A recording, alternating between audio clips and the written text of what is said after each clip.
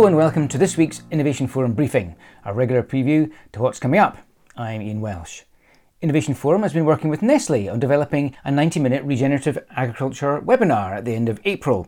To hear more about that and some other projects, I spoke with my colleague Tanya Richard.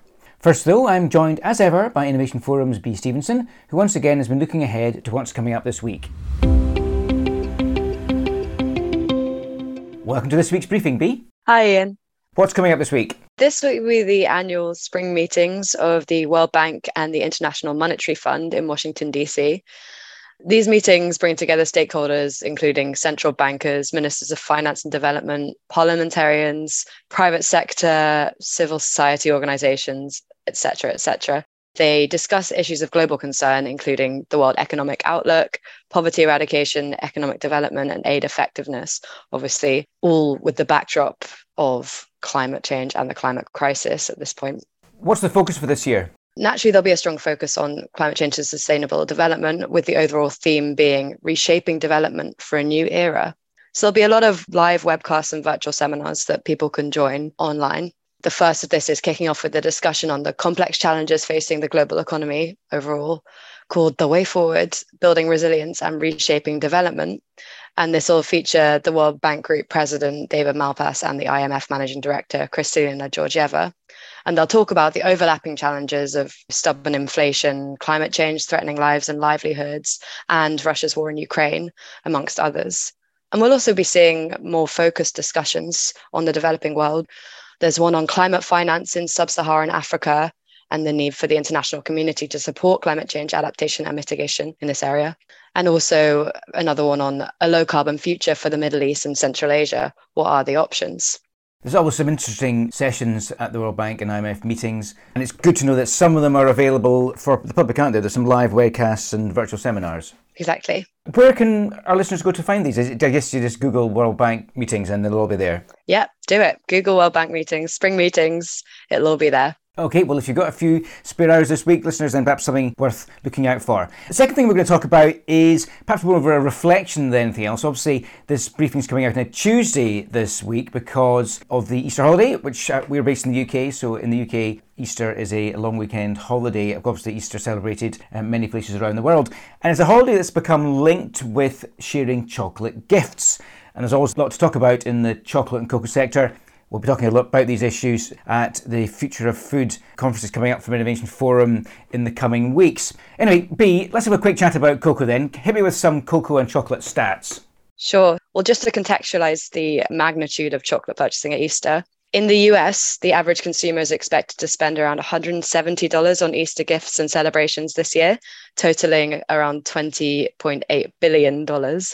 And a whopping 90% of this is expected to be spent only on Easter chocolate and candies as well. So the main issues, obviously, with chocolate, aside from the obvious packaging and non-recycled packaging problem at Easter, is to do with traceability. So around 40% of the world's cocoa is still purchased indirectly through intermediaries, so that the buyer doesn't know which farm it came from, so that they don't have data on sourcing regions, which obviously makes it very difficult to understand the on-the-ground impact of your chocolate in terms of child labour, worker wage and treatment, and of course, deforestation. Linked to deforestation, around 75% of the world's cocoa comes from West Africa, with Côte d'Ivoire and Ghana the leading producers. In the last 60 years, these two countries have lost around 94% and 80% respectively of their forests, with at least 1/3 of forest lost to make way for the expanding cocoa production, very much a growing issue to this day. Worth saying that there's lots on the cocoa sector on the Innovation Forum podcast channels. If you go to the search function on the Innovation Forum website, I've done a lot of interviews with people related to the cocoa sector in West Africa. Of course, a major issue is farmer livelihoods. A lot of the people that produce cocoa are smallholder farmers with very low incomes. So the big issue that a lot of the big chocolate brands have been looking at, of course, is trying to increase the farmer income across their supply chains. It's a big sector, and as I said, we will be talking a lot about it at Innovation Forum's Future of Food conferences coming up in Amsterdam, beginning of May, and in Minnesota a few weeks thereafter. Bea, it's been great talking to you. See you next time. Thanks, Ian. The Innovation Forum team is working hard on developing our 2023 Spring Conference season. Over the coming weeks, until the end of June, we'll be discussing sustainable apparel and textiles, the future of food, and business and climate action on Scope 3 emissions. Outside of our main conference programme, the Innovation Forum team also develops a number of bespoke events and workshops and other research and reports. To talk about the sorts of projects we get involved in, I caught up with Innovation Forum's Head of Research and Stakeholder Engagement, Tanya Richard. Welcome, Tanya. Thank you, Ian. Nice to be here. Why don't you highlight what sort of projects you've been working on? Yeah, it's been a fun couple of years, Ian. Basically, how it started, companies that know us from our conferences mainly kept coming to us and wanting to discuss how they can use our network, the audience that we have, the relationships that we have with different people across the value chain, across geographies, across industries, and coupled with our ability to facilitate discussions, bring the right audience, bring the right people into the right discussions, and help them more directly on their sustainability projects. And from there, we've been working on very interesting projects that's been keeping us really busy. Depending on the objectives of the company, from what we've seen, it's been focused on various different formats and different objectives. Some of them, it's all about thought leadership. Others, about awareness raising on a new strategy or a project, building relationships with important stakeholders in their network. Some it's all focused around due diligence and accountability, or workshops, for example, to generate knowledge and get feedback more directly in sort of a one-to-one system. Really, it's just companies that are trying to have better relationships with their network, work better with their network, be better at talking about the great work that they're doing, and we can provide that platform for them. I thought it would be a good time for us to have a chat about this because we've got a really interesting event coming up on the 27th of April where we're going to be working with Nestle and talking about implementing regenerative agriculture at scale. Do you want to talk a bit about what we're doing on the 27th? One particular one, I guess, to highlight right now is this virtual event that's taking place on April 27th, where we're working with Nestle and basically focused on taking a closer look at some of the work that they've done following their announcement a few years ago on their pledge to source 50% of their ingredients regeneratively by 2030. Sort of a 1.5 hour event with fantastic case studies from Vietnam and Chile, really getting the voices from the ground that are really working on this directly. And having this two-way dialogue. The audience gets to ask questions, Nestle will be there to answer them, and just highlighting the work that they've done since this announcement.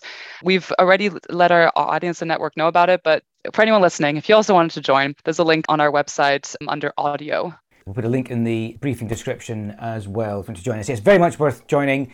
90 minutes hearing from experts at Nestle and their stakeholders around some of the regenerative agriculture successes they've had. They're very keen to share the successes, so it'll be interesting to hear all about it. I'm looking forward to it very much. Anything else coming up, Tanya? A lot of it is working directly with companies. So a lot of it, again, depends on the projects, but a lot of it is sort of workshops, closed door, bringing those people into a group around a key issue that the company is facing, or focusing on white papers and research on answering a question for them. All these projects are co-created with them, and I can't think of anything that I can announce just yet. A lot of it is closed door, but keep an eye out, and there's always more information on our website otherwise. These projects are all done on a very much a bespoke basis and a project-by-project basis. All right, Tanya, thanks very much indeed. If anyone's interested in hearing more about this, get in touch with Tanya directly or me or any of the Innovation Forum team and we'll point you in the right direction. Thank you, Tanya. Thank you, Ian.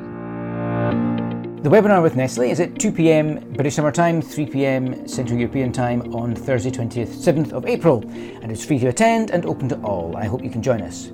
This week's podcast features some more reflections from the recent Responsible Sourcing and Ethical Trade conference and an interview with a leading manufacturer of recycled textile fibres, so do look out for that later in the week. That's it for now. Have a great week and goodbye.